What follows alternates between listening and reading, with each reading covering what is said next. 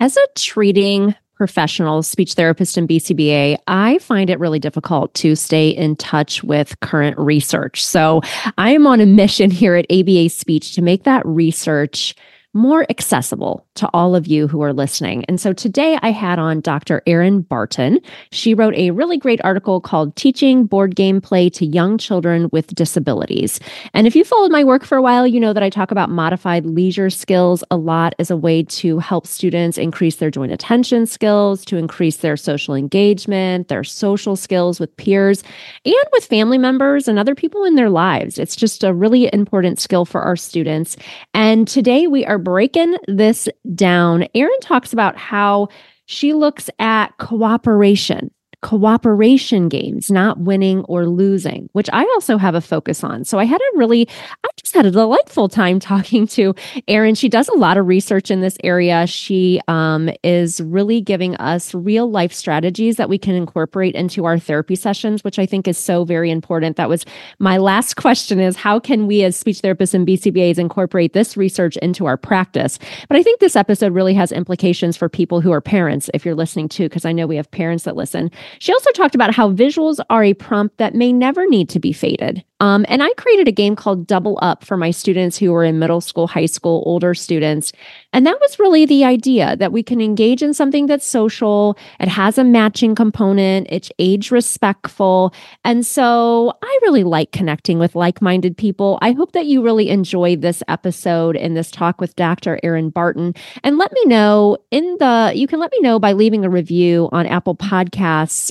Do you like this type of podcast episode where I'm talking about very current research and how we can bridge that gap from research to practice? Because I'm always trying to get information to you that it's going to help you transform your therapy and help your autistic learners find their voice, and always trying to keep things fun and functional. And what could be more fun than talking about play? I hope that you really enjoy this episode, and make sure to leave a review on the Autism Outreach Podcast. Let's get into it. You're listening to Autism Outreach Podcast, a podcast full of ready-to-use strategies to help those with autism strengthen their communication skills. Here's your host, Rose Griffin of ABA Speech, a speech therapist and board-certified behavior analyst who shares tips you can use in your next therapy session. Welcome to the Autism Outreach Podcast. We have a great show for you today. We have with us Dr. Erin Barton. Thank you so much for joining us. I'm thrilled to have you on. Thank you for having me. I'm excited to be here. I was doing some diving into the research, as I do, as part of being a treaty clinician, but also of having ABA Speech. I always want to make sure that I am helping everybody understand what research is out there, because sometimes when you're practicing, well, let's not lie, all the time when you're practicing, it's really hard to stay in touch with the research. And I came across your article that we're going to talk about today, and it really resonated with me because I started my YouTube channel probably 6 years ago when I started my business, and I started it with video models it's different than what we're going to talk about, but it was video models for games that we play often, and modifications for like Uno and Connect Four and Scrabble. And it was just like stuff I was doing at work. And then I wanted to share it with all the RBTs and one-on-ones and parapros. And I was like, how do I get this video? Oh, I'll just do YouTube unlisted. And that was kind of the growth of my YouTube channel now. Yeah, I'll have to send you the link so you can tell me what you think. See those. Yeah, definitely. So tell us a little bit about you and your journey into the field, how you, and what you're up to now. Yeah. So I was a special education teacher in Chicago Public Schools. So I taught little children with autism in Chicago Public Schools, which is where I'm from. I'm from Chicago originally. And I did that for several years and was very much focused on inclusion and teaching my children with autism to play with their peers and get out in the community, and struggled with that quite a bit. And struggled with many other things related to instruction and best practices, and looked into graduate school. So I don't even know if we had Google and maybe Yahoo, something, whatever. I searched something at the time, and it was like 2002. And Vanderbilt just kept coming up. And so I applied to graduate school. I recently got my master's degree at DePaul University in Chicago, but my master's degree was in early childhood ed, so regular education, early childhood focused. And I knew I really wanted to dive into special ed. So Vanderbilt kept popping up as one of the best programs for special ed. So I applied there, got in, had a wonderful graduate degree program and a wonderful experience. Mark Woolery was my advisor. And during my graduate degree, I got really interested in, after being a teacher and working with students, in play. And so in Chicago, oftentimes the children come to you with IEP goals. And so I didn't have much say around their IEP goals, which I know happens in districts all over the country. And so many of them had goals that were written somewhat like the child will play with peers, or the child will talk during play, or the child will play with 5 different actions during play with peers. And what I was struggling with was my children didn't know how to play to begin with. They had very repetitive play, really restricted play, and were, for the most part, avoiding play and not playing like their peers. And so I dove into the play research, got really interested in play, did several studies and have done several studies focused on pretend play specifically in children with autism.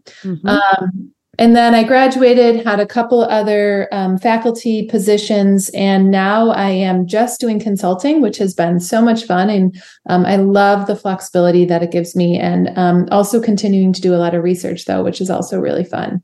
So that's how I got to where I am now, and that's how I got interested in play.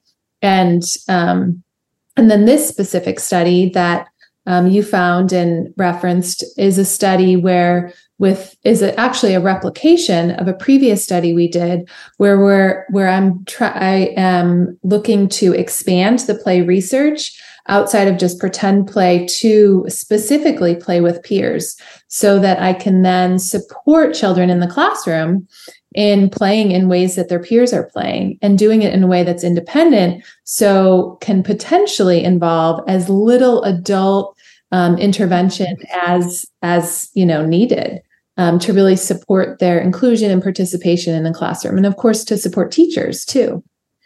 I love that. And I love how you stress the word independent, because I have seen, and it's hard when you're in the thick of it. It's really hard. I'm a school-based SLP part-time, but I've been doing it for 20 years. And I always tell people, because I've held administrative positions, it's all about peer-to-peer interaction. It is, and when you said independently, I am just envisioning so many times I've been doing consults where I see really it's just the parapros playing a game or the RBTs, because when we plan these lessons, it is very hard to work on peer-to-peer interaction, but that's really where the magic is, because I always said, I'm trying to work myself out of a position, especially when I worked with older kids. I was like, I want them to simulate hanging out, and I would set up all these scenarios in the school and the clinics that I worked in, but it is really, really hard. And I feel like it's overwhelming before you get a framework for how to do it. So that's why I was excited, because I do a lot of talk about modified leisure skills and social skills and things like that. So I'm excited to talk about this. So I was combing through the research, and I came across an article that was called Teaching Board Game Play to Young Children with Disabilities. And I think you kind of already touched on, like, why is this so important? But it sounds like when you were in the classroom, you saw it as important because, was it like a lack of socialization of the students, or what did you see like the need that you were excited to start researching this more?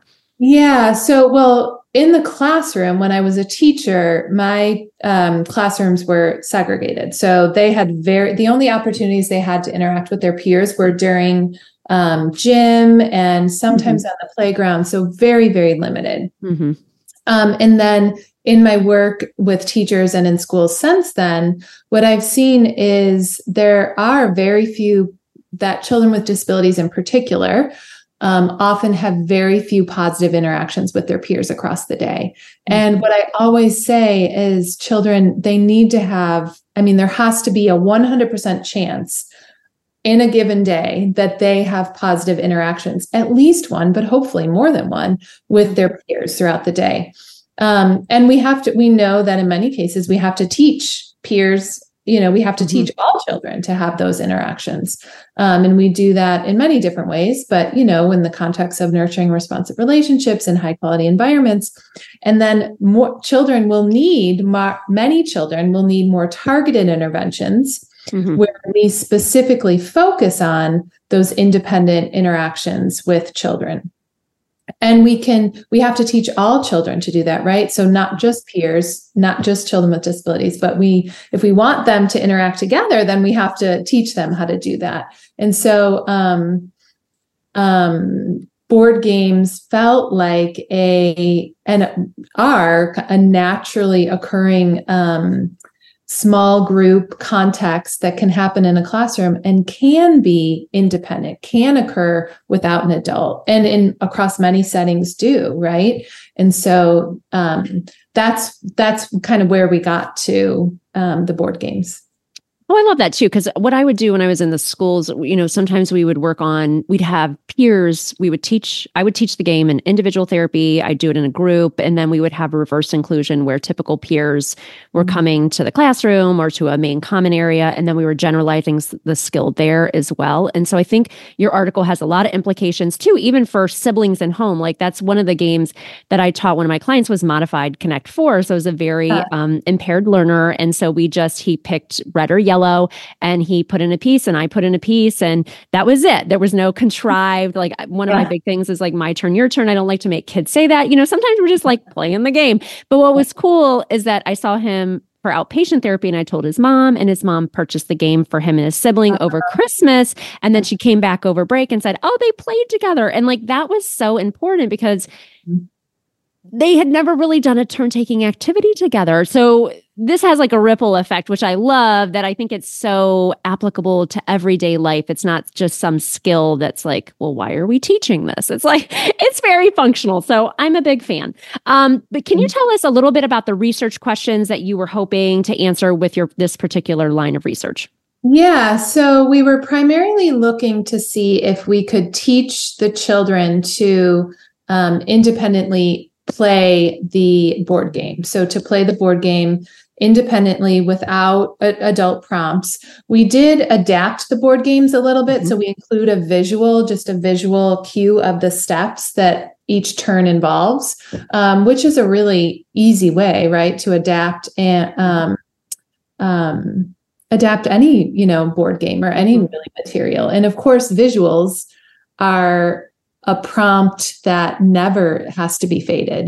Like we use visuals as adults all the time. So I love having visuals, and then you could just keep it in the box.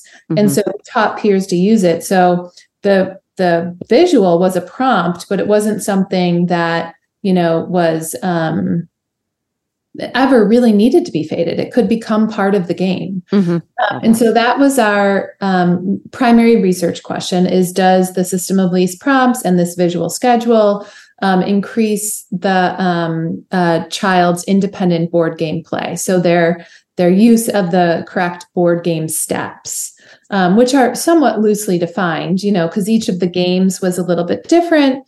But the board game steps were so we also broke up each step into kind of 4 components just to make it consistent across the board games, which also was helpful so every child knew that there were these things they had to do for each game, but then the visual schedule kind of cued them into what they were for the specific game. And so that was our primary research question. We also wanted to look at generalization across games. So we had a generalization game. And then we, of course, looked at maintenance. We also looked at social communication. So if the children increased their communication with each other during the intervention.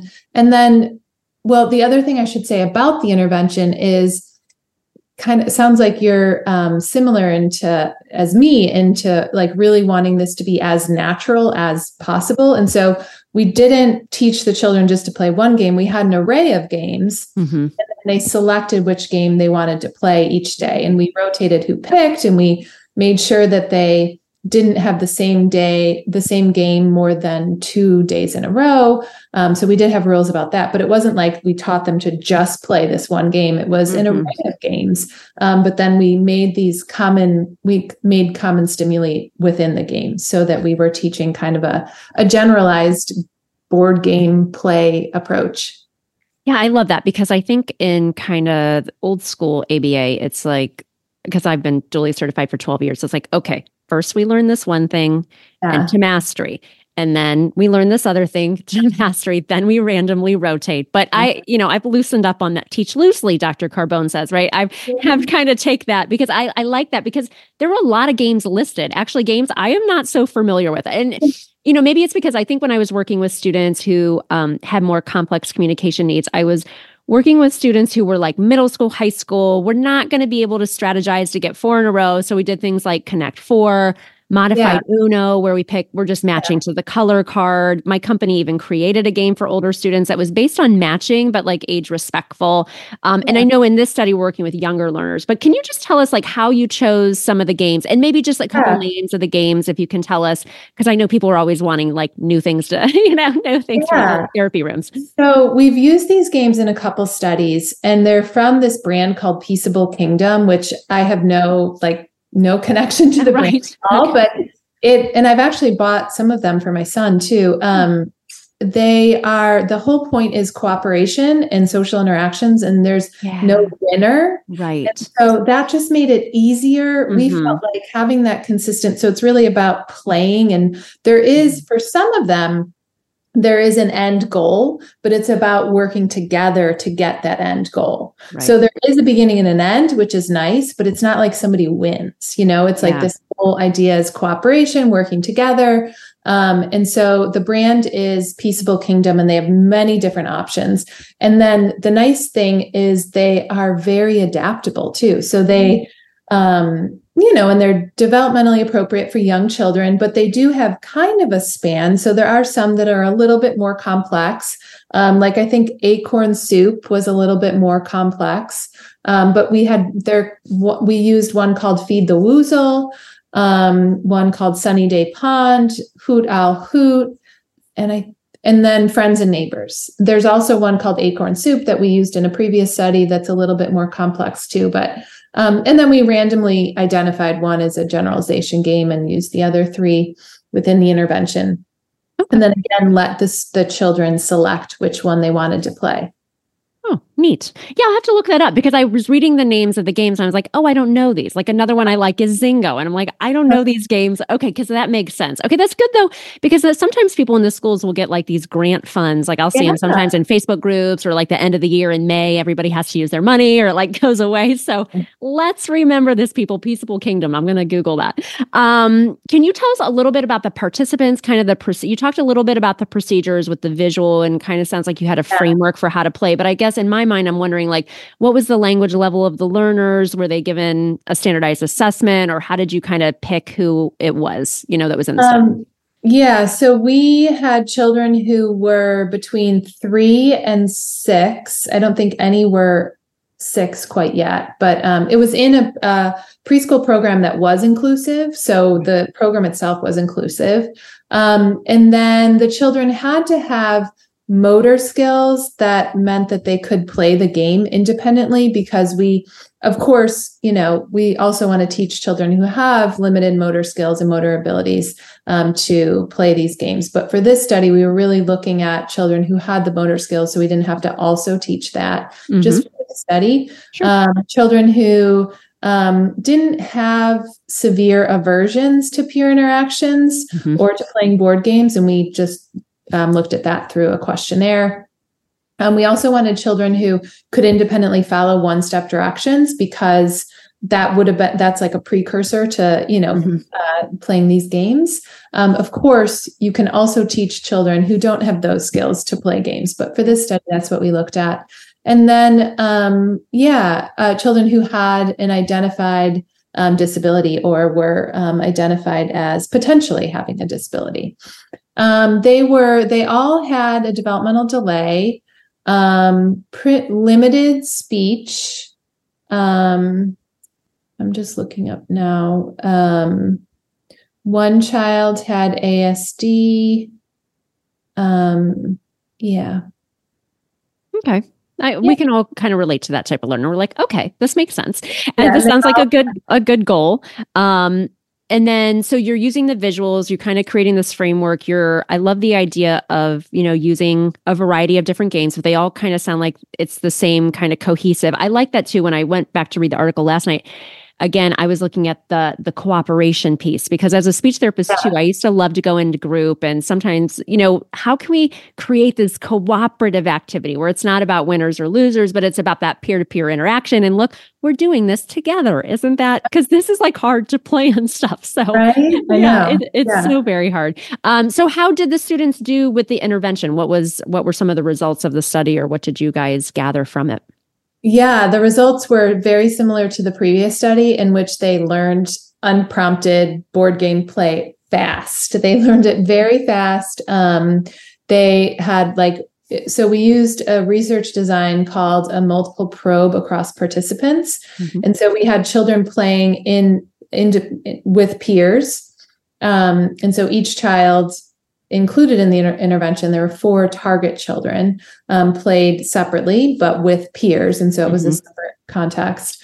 And they learned fast, and independent play increased immediately. And children, reached a mastery in pretty quickly. In what I think would be typical, and very useful and applicable in a classroom setting, between 5 and 10 sessions, which, was really good. And then they maintained over time too. Maintenance was a little bit more variable. Yeah. But they maintained it over time. And then they also generalized to the other board game. The place where we didn't see big increases was in their social communication. Mm-hmm. Didn't target it specifically. It was kind of a corollary behavior. But that's, one of the things you want to see when you're teaching children to play together. They were talking to each other. It just didn't change over the course of the intervention, which is similar to what we saw in the previous study as well. Anecdotally, what we noted is that the children did start to have more complex conversations about the board game during the intervention, which felt really good and felt like a really positive result of the study. But our measurement procedures didn't capture that, couldn't capture that. And so I feel really good about the social communication outcomes. The children were talking more specifically about the board games, which is what you want to see. Yeah. We couldn't capture that in the way we were measuring it. But we were excited about that. Oh, that's so interesting. I just had another person on. She's actually going towards her PhD, I believe, Stephanie Gonzalez, and she wrote an article about answering WH questions, or recall, which is really hard for autistic learners. And I feel like these all would go hand in hand, right? Because the kids are talking about the game, and then immediately after, somebody could swoop in and say, oh, what did you do with so-and-so? And they could say, the game. I love that. Yeah. So functional. This is amazing. So I'm always thinking, how can we bridge the research to practice gap? And I shared some things that I've done, because this is an area I really like to talk about. But how do you think that SLPs and BCBAs can incorporate this research into our practice? Are there some takeaways that the everyday clinician can start implementing? Well, I think games like this, and really you can adapt any game you have just to make it a game that's more about cooperation. If you have Connect 4, let's just put all the pieces in until we get, a certain number till we fill it up. You really can incorporate, can make any game kind of a cooperation focused game. And so then thinking about what your learners need to move towards doing it independently. And if you have to, I think think outside the box. If you have to make a visual schedule, if you have to write on the cards, if you have change the game so that it does support the students' independent play. You don't have to use the game as it stands. And then teach the children how to use it, and teach them. And when you're teaching them, watch how they're using it. And do they need it another visual? Do they need different pictures? Figure out what they need to help them do it independently. And then over time, fade your support so that they can do it independently. And of course, reinforce their play. And I would say also, you want to motivate them. So, gave them choices to help motivate them. But you might think about what the children are interested in. Are there any games that they already know how to play? Kind of build off what their interests are, what they're into, what is reinforcing for them already, and use that within the play that you're doing.